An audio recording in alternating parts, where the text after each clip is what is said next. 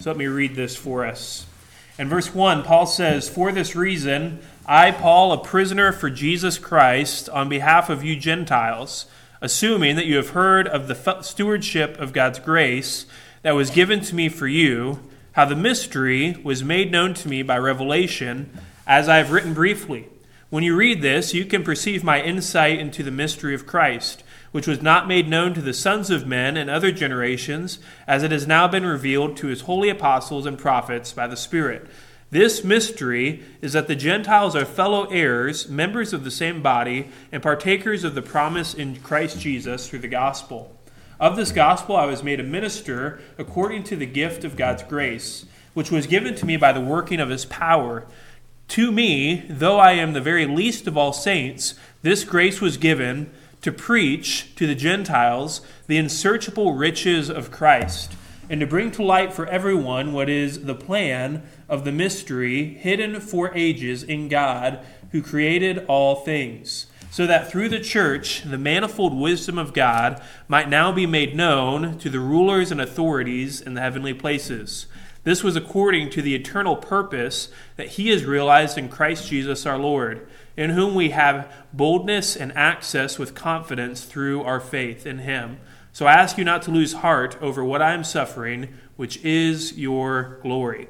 For this reason, I bow my knees before the Father, from whom every family in heaven and on earth is named, that according to the riches of his glory, he might grant you to be strengthened with power through his Spirit in your inner being, so that Christ may dwell in your hearts through faith, that you, being rooted and grounded in love, may have strength to comprehend with all the saints what is the breadth, length and height and depth, and to know the love of Christ that surpasses knowledge, that you may be filled with the fullness of God. Now to him who is able to do far more abundantly than all that we may ask or think, according to the power at work within us, to him be the glory in the church and in Christ Jesus throughout all generations, forever and ever. Amen. Let's pray and ask God's blessing on our time and his word this morning. Father, we thank you for your word. We thank you for this passage. And God, it's not easy for us to understand. There are difficulties in these verses that we're studying, but we know that it is your word, and you desire us to understand it, and you desire for us to apply it to our lives. So I pray that you would reveal your truth to us this morning. We know that it's only through your Holy Spirit. We know it's only through the power of the Spirit that we can understand God's word. So we pray that the Spirit would be at work in us as we study this passage. God, may we understand the mystery that has been given to us, and may we apply it to our lives. And more than that, may we even just be able to celebrate it here as a church this morning.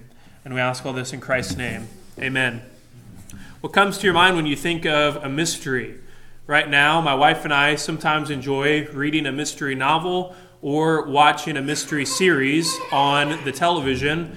And what happens when you're watching a series that's about a mystery, you just want to keep watching the next episode. If you've already watched one or two episodes, you get to the time when you know you should go to bed, and they leave you on a cliffhanger, and they just reveal something to you, and you think, what's another 30 to 45 minutes going to be if I stay up and watch the rest of it? So we really enjoy getting into some mystery novels and shows. And what's interesting about a mystery is usually there's some plot twists, some things that happen that are unexpected.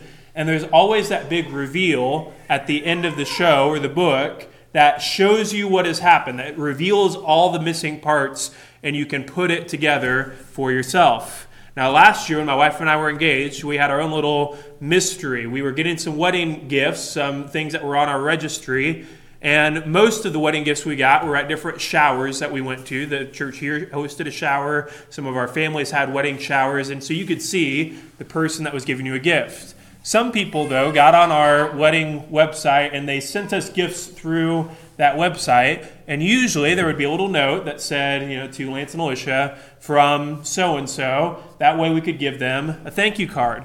There was one gift in particular, a gift that I was really anxious about and wanted, that was given to us, but there was no note. And I searched through all of the box, all of the different parts, and I could not find a note anywhere. And what I didn't want to happen was I got 3, 4, 5 years down the road and someone said, "Did you ever get that gift that I sent you?"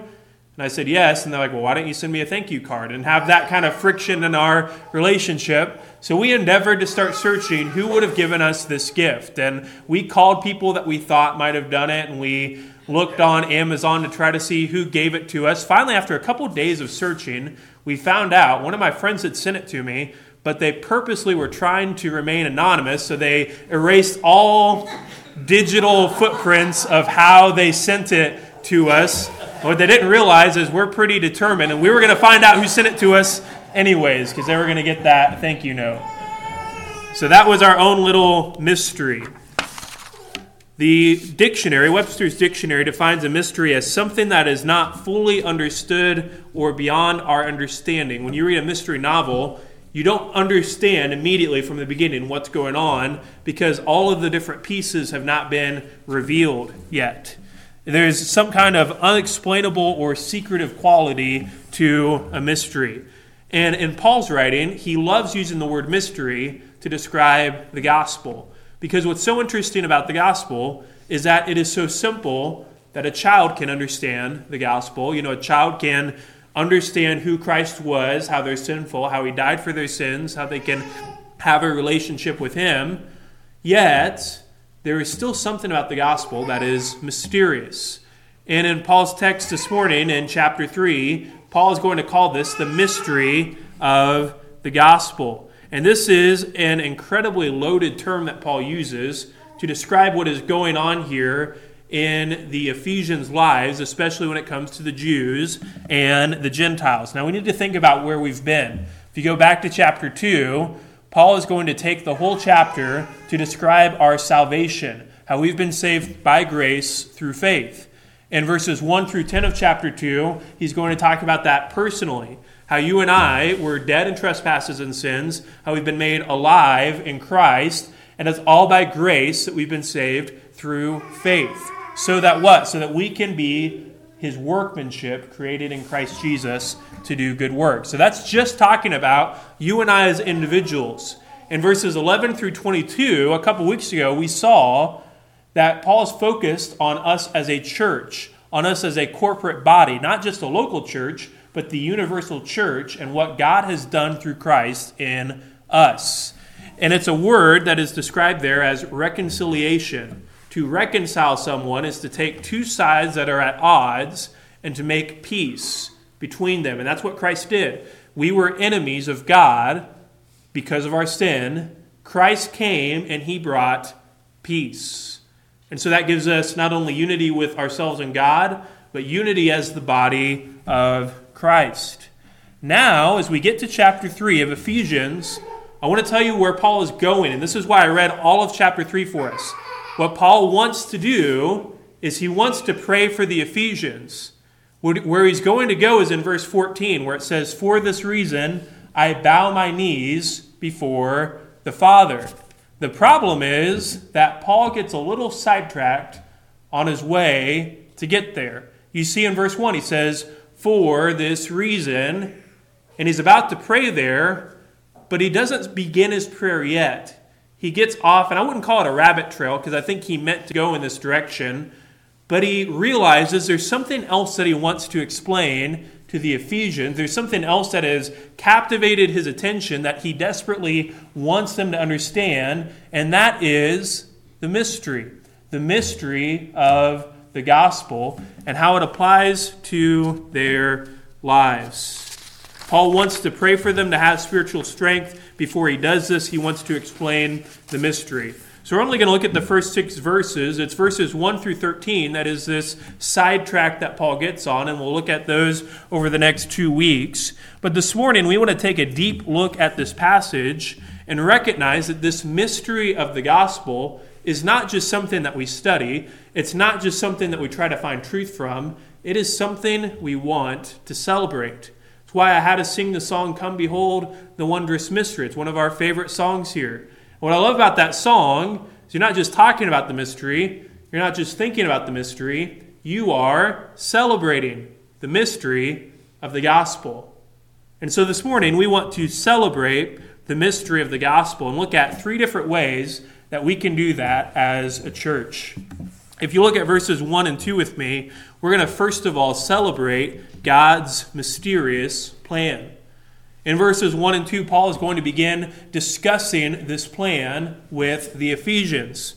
So in verse 1, he begins by saying, "For this reason, I, Paul, a prisoner of Jesus Christ, on behalf of you Gentiles." For this reason shows us that he's starting a new section. What is the reason? What is he trying to transition us from? Well, he's talking about our reconciliation through Christ, how we've been saved by grace through faith, how we now have peace with God. So because you've been saved, because you now have peace with God, Paul wants to pray for them to have spiritual strength. But instead, we see him begin to get sidetracked. He says, "I, Paul." Now this is interesting. Paul uses his personal name here. And why does he do this? Well, it's because he had a close relationship with them. They already knew that it was Paul writing the letter, but he wants to implore them to understand this mystery. If you remember when we studied the book of Acts several months ago, Paul had a special relationship with the Ephesians. He lived there for 3 years. He was close with the believers. Many of them he led to the Lord. And if you remember in Acts 20, Paul knows he needs to go to Jerusalem. Paul knows he needs to say goodbye to the Ephesians, but he does not go back to Ephesus. And why does he not go back to Ephesus? Because he knows if I go back there, I'm never going to be able to leave. And so he calls for the Ephesian elders to meet him in a separate town called Miletus so that he can give them some final instructions, because he can't bear to be with the people anymore because he so desperately loves them. And if you remember Paul's instructions to the Ephesian elders at the end of Acts 20, they end that session by crying on the beach and embracing each other, showing that love that they had for one another as believers. So Paul had an incredibly close relationship with the Ephesian church. In fact, I would argue it might be the closest relationship that he had with any of the churches he wrote to. That's just my opinion. So Paul refers to himself as what? As a prisoner. He says, "I, Paul, a prisoner for Christ Jesus." We know that he was in prison while he's writing this letter. This is called a prison epistle. Ephesians, Philippians, Colossians, Philemon, they were all written by Paul during his imprisonment. Now, he was in prison 2 different times. Once in Caesarea, and then he eventually did go to Rome, and he was imprisoned during that time as well. We don't know exactly when he wrote this letter, but we know that Paul wrote this letter while he was a prisoner for the Lord. So he's talking about his own circumstances. He says, "I'm writing this to you, and I've been thrown in prison." But notice what he says. He says, "I'm not a prisoner of Rome. I'm not a prisoner of Caesarea. I'm not a prisoner of Caesar." Who is he a prisoner of? A prisoner for Christ Jesus. His obligation is not just to his country, it is to God.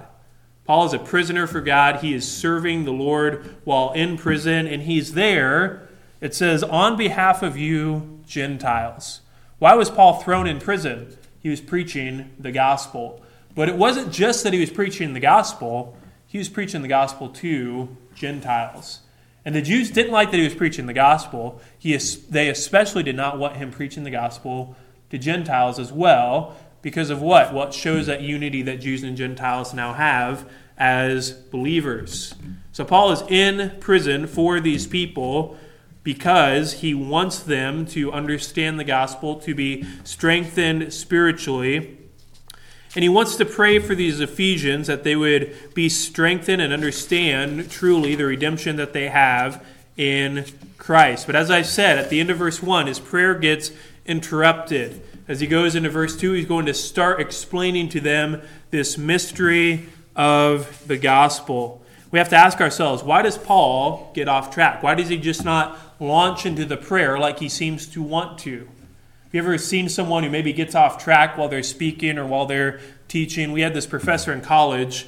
You could always get him off track. In fact, there were some days we would come to class and we'd say, okay, I'm going to ask this question at the beginning of class, and he would just spend the entire class period off on this rabbit trail, and we wouldn't be going down what we needed to talk about for that class. Now, eventually, he had to get back on our discussion because we wouldn't have gotten through the course if we kept doing that. But it was just really funny to see him get off on all of these different rabbit trails. Or maybe there's a professor who's a storyteller, and he tells all these stories that you might have heard several times in his class. Like I said, I don't think this is just a rabbit trail from Paul, but he wants them to understand this mystery. So let's look at it. In verse 2, it says, assuming that you have heard of the stewardship of God's grace that was given to me for you. So he says, I'm assuming, and he really does believe this is true, that these Ephesians have heard of this stewardship. The word stewardship that's used here means plan. Tim's Bible said dispensation, which I think is a good word for it. It describes how God has organized, how God has planned out history. All of time. The plan of God is what's being described here. And Paul says, I'm assuming you've heard about God's plan. And why does he assume that? Well, Paul was there. He taught them God's word. He taught them this plan of the gospel. And part of God's plan of the gospel was that Paul would be a minister, would be a servant for the Gentiles. He says here it's a stewardship of God's grace. One of the things we need to remember as we talk about the grace of God is that grace does not just refer to God's salvation. God is gracious in every aspect of our lives. If it was not for the grace of God, you and I would not be here this morning, right? If it was not for the grace of God, the first time we sinned, the first time we rebelled against him, we could just be zapped. But by God's grace, we are here in every aspect of our lives. God has been gracious towards us. Now, this word for stewardship or plan, it's not the first time we've seen it in Ephesians. If you go back to chapter 1, verse 10, Paul says, as a plan for the fullness of time, to unite all things in him, things in heaven and things on earth. So Paul is focused on this plan in chapter 1, in chapter 2, and in chapter 3. He wants them to understand how God is working in their lives through this plan. This plan is bigger than just our lives. This plan stretches out to the entire church, to the entire universe. And this plan, like I said, it's a word that's used to describe someone who manages a household, someone who is in charge, who has this stewardship. Now, I lived in a family. I had two brothers, one sister, and then I had parents as well.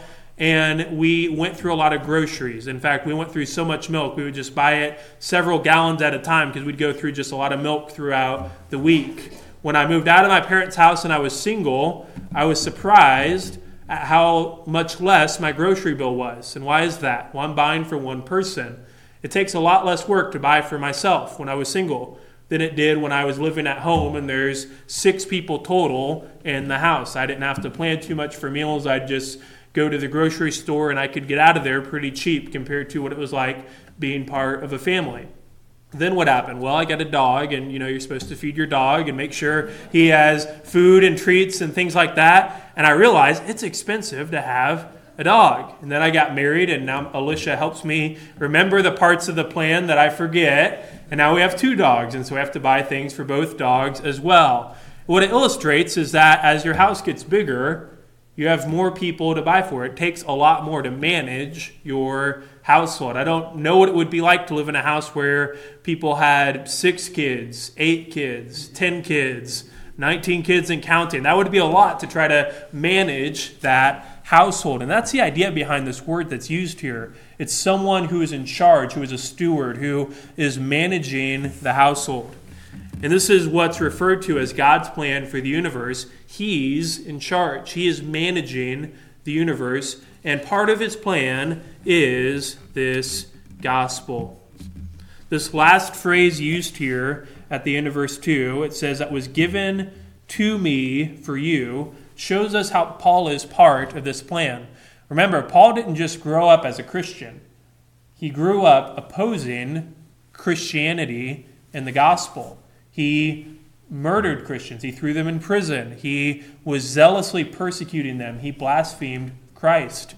So he didn't just wake up one day and decide to change sides. He had this dramatic Damascus Road conversion and even all the way back to Acts chapter 9, where Christ appears to him on the road to Damascus and then takes him to Ananias' house, Paul is told at that point that he would be a servant of God to the Gentiles.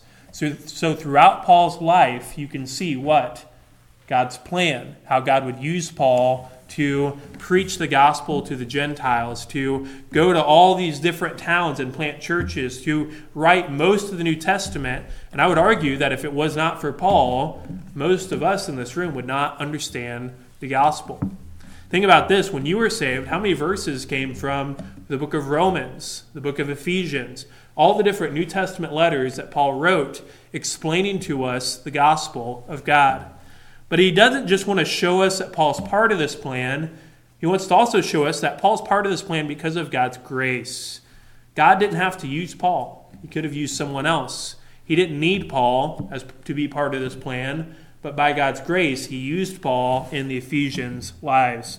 So this was given to Paul for the Ephesians, for the Gentiles. And all of this illustrates for us the mysterious plan of God. This plan not only includes Paul and the Ephesians, but it includes you and me as well. Think about the gospel for a moment and how much of it is mysterious to us. You have the Son of God coming to earth and taking on human flesh. He didn't have to become like you and I did, but he willingly and humbly obeyed the will of the Father so that he could offer us salvation. Jesus lived a real human life. Sometimes we think he just ran around like Superman doing whatever he wanted to. No, those who knew Jesus as a child said, well, this couldn't be the Messiah. He just looks like you and I do. I've never really seen him do anything that was miraculous until his adult ministry. So the plan of God is mysterious. It involved God using a virgin to conceive and bear a son. That son dying on the cross for our sins. And his plan today sometimes doesn't always make sense for us. Even after we're saved, God puts trials into our lives. In fact, I would almost argue that the trials and suffering that God puts in our lives are how he most helps us become more like Christ. It's all throughout the New Testament. The work that God is doing in you includes suffering, includes things that we don't want to go through. And it's part of God's mysterious plan. And while we don't understand the mysterious plan of God, we know that his plan is not just good, it's perfect. And it's what he's called us to be part of. We may not always understand God's plan. He may not always give us what we want. But we know that our confidence does not come from getting what we want. Our confidence comes from God and trusting in his word. So this morning, celebrate the mysterious plan of God. Celebrate the fact that you don't have to wonder one day, does God know what he's doing? Is God really in control? You can trust that God's plan is perfect. You can celebrate what he has already done. This doctrine does not just deserve to be read about or studied. It deserves to be celebrated by us. So we want to celebrate God's mysterious plan. Secondly, we want to celebrate God's mysterious revelation. We're going to see this in verses 3 through 5. In verse 3 it says, how the mystery was made known to me by revelation, as I have written briefly. Paul uses this word mystery here. It comes from the Greek word mysterion, which is where we get our word for mystery. And it refers to a mystery that is beyond our understanding, beyond our capacity. The root of it literally means to be quiet, to keep your lips sealed, to not blab to someone what is going on. Now, Paul's taken a little bit of a rabbit trail in this passage. I'm going to take us on a little bit of a rabbit trail to understand how this word mystery is used in Scripture. So we're going to go through the Bible a little bit. The Ephesians' understanding of the mystery related to mystery cults or different religions during that time. There were these cults during that age where people were part of this religion and they had mysteries, and you could only know the mystery the higher up and the more involved you got into this religion. They didn't just tell you everything up front. You had to rise through the ranks almost to be part and to understand this mystery. And so the Ephesians had this in their mind, as Paul says, mystery, But this was not Paul's understanding of the word mystery in Scripture. And I want us to understand that, because sometimes that is infused into this passage. Paul had a very Jewish understanding of how this word mystery is used. And we want to begin by looking at the Old Testament. Let's turn to Daniel chapter 2 for a moment. Now, while the Old Testament was written in Hebrew and some Aramaic, and the New Testament was written in Greek, and you say, well, they're different words, the Old Testament was translated into Greek, and the word used for mystery in Daniel chapter 2 is the word mysterion. So that kind of hints to us that it's the same idea that is being talked about here. Daniel, we know, was a captive from Judah, taken to Babylon as a young boy. The king of Babylon during that time was Nebuchadnezzar. In chapter 2, Nebuchadnezzar has this dream, and you've probably read about this and studied it on your own. It's this giant statue that's being formed, and it shows God's plan for the earth in the coming ages. But as he is wrestling with this dream, Nebuchadnezzar is confused, and he goes to all his magicians and all of his sorcerers, and he wants them to interpret this dream for him. He wants to understand why he keeps having this dream and what is going on here. And so he finally, no one can explain this to him, and he comes to Daniel. And if you look at verses 27 through 28, as Daniel is about to interpret this dream to the king, I want you to see who he gives credit to.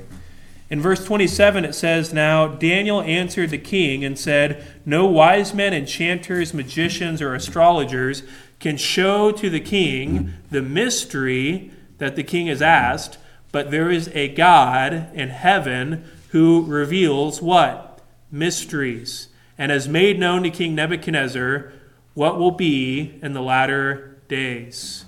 So what is Daniel showing us about this word mystery? It's something not revealed to us. It's something hidden. That's a secret. But who reveals mysteries? It's God. God is the one who reveals mysteries to us for us to understand. Keep that in mind as we keep going. Turn to Matthew chapter 13. This word is used not only in Paul's writing, and it's mainly used in Paul's writing, it's also used in the Gospels as well. When you get to Matthew chapter 12, I think you start seeing a little bit of a distinct break in Christ's teaching. In Matthew 12, the Pharisees accuse Christ of healing someone in the power of Satan. It's called the blasphemy of the Holy Spirit. And Jesus then, after that happens, makes a definitive difference in his ministry. He stops focusing on his public ministry. He starts focusing on his ministry to the disciples. And so in chapter 13, we see him do something interesting. He begins to speak in parables.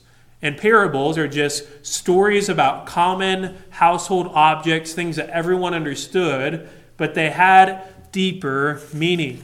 And to be able to understand a parable, you needed to have it explained to you by the one who was given the parable.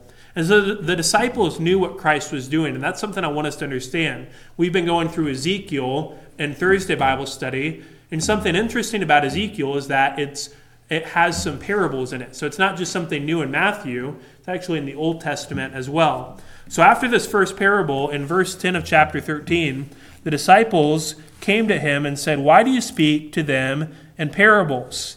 And he answered them, "To you it has been given to know" what? The secrets, which is also what? Mysterion, the mysteries of the kingdom of heaven, but to them it has not been given. So what do we learn about mystery here? It's something hidden. It's a secret that human mind cannot understand. Who reveals the mystery? It's God. God is the one who reveals this mystery and gives it to us to understand. Finally, we come back to Ephesians. In Ephesians chapter 1, Paul uses this word again, and he describes the mystery of the gospel. The mystery of the gospel. If you look back in chapter 1 in verse 9, making known to us what? The mystery of his will according to his purpose. Again, mystery is something we can't understand. It's a secret. Who reveals the mystery to us? It's God. And here it's God through his Son, Jesus Christ. Mystery is used 6 times in Ephesians, once in chapter 1, 3 times in chapter 3. If you skip ahead to chapter 5, it's interesting at the end of chapter 5, it says, "Therefore a man shall leave his father and mother and hold fast to his wife, and the two shall become one flesh." This is what? A mystery. Now, why does he say this is a mystery? It's not just that men and women get married. That much has been very clear throughout all of Scripture. It's a mystery that they become one flesh. And what's even more of a mystery is how God makes his church one flesh through Christ. Then at the end of chapter 6, in verse 19, Paul asks for prayer, and he says, "And also for me, that words may be given to me in the opening of my mouth to boldly proclaim the mystery of the gospel." This mystery, again, is revealed by God. It's proclaimed by Paul. But it's used especially in chapter 3 to describe the gospel of God, this mysterious gospel. And this is not something Paul grew up understanding. It had to be revealed to him. And in fact, it says, "which was made known to me by revelation." Every time you have a mystery, it needs to be explained to someone. That process is called revelation. It has to be revealed to someone. A couple years ago, I was an English teacher at a Christian school, and I had an essay contest. Now, like I said, I'm into mystery novels. I'm into plot twists. And I said, whoever can write for me the best plot twist essay will get a candy bar. Now, I was just going to go buy a candy bar from a gas station on my way to the school that day. But I was amazed at the effort that these kids put into this project. Some students were really good writers, and so they just enjoyed the process of writing this mystery essay for me. Some students had really given no thought to writing before, but they said, I really want that candy bar, and so they put a lot of effort into writing this mystery essay. One student really wanted to get the candy bar, but he knew he wasn't a good writer, so he just wrote about the plot of one of the Batman movies and put it into his essay. And then as I was reading it, I thought, I've heard this story before. It's actually a movie, and it was made about 10 years ago. As I was reading through these essays, there was one student's story that really stood out to me. I knew it was original. I knew it was his work. And it went back and forth. There were all these plot twists and just some shocking things happen in the story. And you get to the end, and what happens at the end of a mystery story? You find out. It's revealed to you. You get to the ending. And I'm getting to the part where it's supposed to end, and I think, well, I'm running out of pages. This is going to end pretty quick. And he doesn't tell me the ending. And I was so mad. I was sitting in my apartment, and my dog he's pacing around because he's looking at me. He's like, why are you so upset? And I'm like, because this student didn't write the ending of his essay. He used a cliffhanger. So I go to school that day, and I pull him aside, and I said, I have to know, how does the story end? And he said something even more frustrating. He said, I don't know. I just was throwing you for a loop. I was just leading you along. He said, did I win? I said, no, you did not win. And even though it might have been the best essay that was written for me, he made me so upset I gave it to another kid who actually finished his story. But he did a good job of writing his paper. A mystery has to be what? Revealed to someone. There has to be that moment where it is revealed. And it was revealed to Paul. When was it revealed to Paul? Well, when he was saved, when he was converted. This mystery, as we've seen by looking through Scripture, it's God revealing it to someone. It can't be understood by the human mind. If you remember in Matthew 16, Peter confesses Christ. He says, you are the Christ, the Son of God. And what does Jesus say to Peter? He said, blessed are you, Simon Bar-Jonah. Flesh and blood could not reveal this to you. What does that mean? Christ is saying, you weren't smart enough to figure this out on your own. God needed to reveal it to you so that you could understand what's going on. And so this has been revealed to Paul. And then he says this. He says, as I have written briefly. Now, a lot of people comment about this. What does it mean that he's already written about this? Some people think there's another letter that Paul wrote to the Ephesians that we just don't have.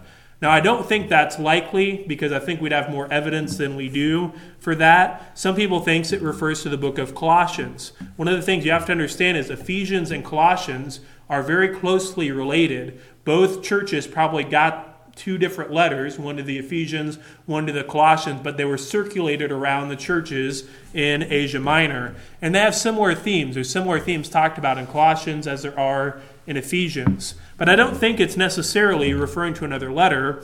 I think he's talking about things that have already been explained in Ephesians, probably in chapter 2. So as he says, as I have written briefly, he's not referring to another letter. He's referring to something he talked about just a few chapters ago, or just one chapter ago. In verse 4 it says, when you read this, you can perceive my insights into the mystery of Christ. So they understood God's plan. They even understood the gospel, but they're still discovering more of this mystery, and this happens as they're reading Paul's writings. He says, as you're reading this letter, you're going to perceive my what? My insight. This word is used in the Old Testament and the New Testament as understanding. If you read Proverbs, there's wisdom and then there's understanding. And it's not just a physical understanding, it's an understanding of spiritual truths. He says, you can perceive my insight into the mystery of Christ. Now, this is really interesting. Paul doesn't just refer to it here as the mystery of the gospel. He refers to it as the mystery of Christ. And we're going to come back to this thought here in a couple moments. But we want to understand that Christ is intricately connected to this mystery. It's not just mysterious what God does for us. It's mysterious how Christ is connected to this as well. But I'll come back to that in a few moments. If you look at verse 5, it says, which was not made known to the sons of men in other generations, as it has now been revealed to his holy apostles and prophets by the Spirit. This is what makes it a mystery. People previously did not understand it, but now in the New Testament we can understand it. Who didn't understand it? Well, the Old Testament Jews, people who lived before Christ. They didn't understand the mystery. It was a secret to them. Now, through Christ, through the New Testament, it is what? It has been revealed. It's said by his holy apostles and prophets, by the Spirit. 2 weeks ago, we talked about how the apostles and the prophets make up the foundation of the church. They are part of the foundation of the church, with Christ being the cornerstone. If the apostles and prophets aren't linked to Christ, they can't be the foundation. The building is going to be insecure. So they're part of this foundation. Why? Because they saw Jesus, they were taught by Jesus, and then they began this church whose mission is to proclaim the gospel. They're also part of this foundation because the apostles and prophets wrote what? The New Testament. Part of God's word that is revealed to us. Some of the apostles wrote books of the New Testament. Some of the prophets revealed insights into God's word. So these apostles and prophets here help reveal the mystery, but not just on their own. Not just because they were really lucky. By what? It says by the Spirit. And this is so important for us to understand that none of us, not you, not me as your pastor, could understand God's word if it was not for the Holy Spirit and the illumination that he gives to us. How do we understand God's word? It's through the Spirit, which helps us to understand. In 1 Corinthians, why do people think the gospel of God, the word of God, is foolishness? It's because their eyes have not been opened. They're still blind to the truths of God's word. So this is revealed by the Spirit of God. When you were an unbeliever, you did not understand God's word. You might have heard stories about God's word that somewhat made sense. You didn't understand how it applied to you. But there was a moment when you were saved where the Spirit began to what? Reveal God's word to you. You understood who God is. You understood who you are. And you accepted Christ as your Savior. The Spirit has a huge role in helping you understand God's word. It's called illumination. And so we praise the Lord this morning that this mystery was revealed to us. I mentioned how the Spirit, when we were unbelievers, revealed God's word to us. We can remember how we used to be in darkness. Now, some of us were saved when we were young. We can't really remember what life was like before becoming a Christian. But some of you were saved when you were older. And you say, yes, I can remember what it was like to walk in darkness, to not know the truth of God's word. Do you remember this morning the person who first shared the gospel with you, or how you first heard about God's Son, Jesus Christ? For me, it was my dad. For you, it might have been someone else. Do you remember hearing about how Jesus loved you and wanted to save you from your sin? We can praise the Lord for our testimony, how the gospel was revealed to us as believers. So we take time today and celebrate these truths. And I'm going to come back to that thought, that the mystery is connected to Christ. Think about the song we sang before the sermon, "Come Behold the Wondrous Mystery." And what I love about that song is that it not only points us to the gospel, it points us to Jesus. That Jesus is the mystery. The first verse says, "Come behold the wondrous mystery in the dawning of the King." Who is the King? It's Jesus. And then it goes on to say, "He, the theme of heaven's praises, robed in frail humanity." So it shows us this mystery. It's mysterious that Jesus was the King. He was the theme of heaven's praises. Yet what? He took on our flesh. That is the mystery. In verse 2 it says, "Come behold the wondrous mystery, he the perfect Son of Man." Later on it says he's the true and better Adam. Who is the mystery? It's Jesus. And it is Jesus coming to earth to take on our sin. In verse 3, "Come behold the wondrous mystery." What? Christ the Lord upon the tree. In the stead of ruined sinners hangs the Lamb in victory, showing us the mystery of the gospel, Christ put on the cross for our sin. And then we get to verse 4, and it says, "Come behold the wondrous mystery, slain by dead, the God of life, but no grave could e'er restrain him. Praise the Lord, he is alive." And when we get to that verse, what happens? We don't just monotonely sing it. We don't just forget the words. We shout it.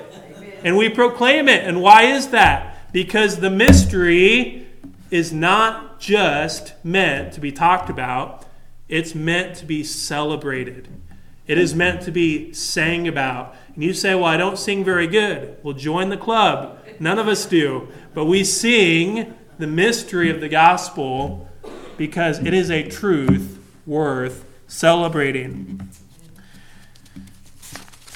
So this morning, remember how this mystery has been revealed to us. Finally, we want to celebrate our mysterious unity. Celebrate our mysterious unity. This is in verse 6. It says, "This mystery is that the Gentiles are fellow heirs, members of the same body, and partakers in the promise in Jesus Christ through the gospel." This shows us the full detail of the mystery. It is Christ, yes. But what was so mysterious about it was that the Gentiles, and this was something people were not expecting. They thought, yes, God's people, the Jews, could be saved. They were not expecting that the Gentiles would be part of God's promise of salvation. It says this mystery is that the Gentiles are what? Fellow heirs.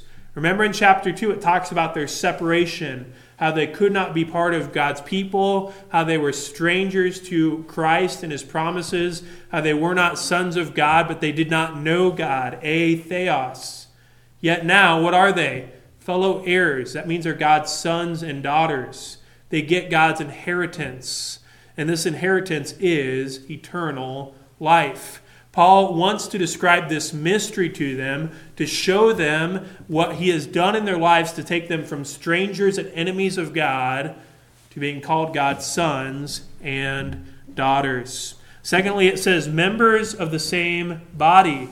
They were once, what? Separated from Israel. Now they've been united in one flesh with God's people. They're no longer strangers and aliens. Now they're part of his people, the church. Finally, it says, and partakers of the promise in Christ Jesus through the gospel. In chapter 2, it said they did not understand, they did not know the promises of God, the covenants of God from the Old Testament. Now they're part of this promise in what? Christ Jesus through the gospel. The greatest promise that they could ever be given is to know that their sins are forgiven by Jesus Christ. So this is the mystery, and this mystery does not just include our salvation, it includes our unity as the body of Christ. How Jews and Gentiles could have completely different backgrounds and be brought together as a church. And for us this morning, even though we don't consider ourselves Jews or Gentiles anymore, we've just got people from Trafalgar and people from Franklin and Martinsville and all over the place, we're brought together. Why? Not because this is a social club, not because we just all wanted to see each other, although we did. We're brought together because of the gospel, because of the mystery of God, because Jesus Christ died for our sins so we can be called what? His church, his people. And we don't just talk about that. We don't just think about how it applies to our lives. We celebrate our mysterious unity in the gospel. And sometimes we don't always like the people we go to church with, and we think, why am I celebrating that? Because of what God has done in us, making us the body of Christ. And this beautiful unity encourages us to love and serve one another in this body. So while Paul won't get to his prayer until verse 14, he's going to take the next several verses and talk about his ministry, how he was brought into this as a servant of God. He desperately wants the Ephesians to understand the mystery of Christ, not just so that they can have this head knowledge, so that they can celebrate the gospel. So as we close this morning, I want us to think about how can we celebrate the mystery of the gospel? How can you and I take time each and every day, not only on Sundays when we meet, not only on Wednesday nights or Thursdays when we fellowship together, but every single day, how can we celebrate the gospel? Number one, repent of sins and trust Christ. You can ultimately celebrate the gospel by making sure you know Jesus Christ as your Savior, that your sins have been forgiven, that for all of eternity you will be worshiping with Him in heaven. Repent of your sins and trust Christ. Secondly, sing songs that reflect the gospel. Sing songs that reflect the gospel. It's one of my passions as we talk about music and as I lead music. I'll never be the world's greatest guitar player or singer, but I do want us to sing songs that reflect the gospel, that tell the gospel story from Christ's birth to our sin, to Christ's death on the cross, to His resurrection, to His ascension and our eternal hope with God in heaven. So I think the best songs are songs that explain the gospel, that sing the gospel, that have rich truths from God's Word. There are so many songs today that may not be bad to listen to on the radio, but they're not really about the gospel. They're not really about our relationship with God. They're just focused on the human experience.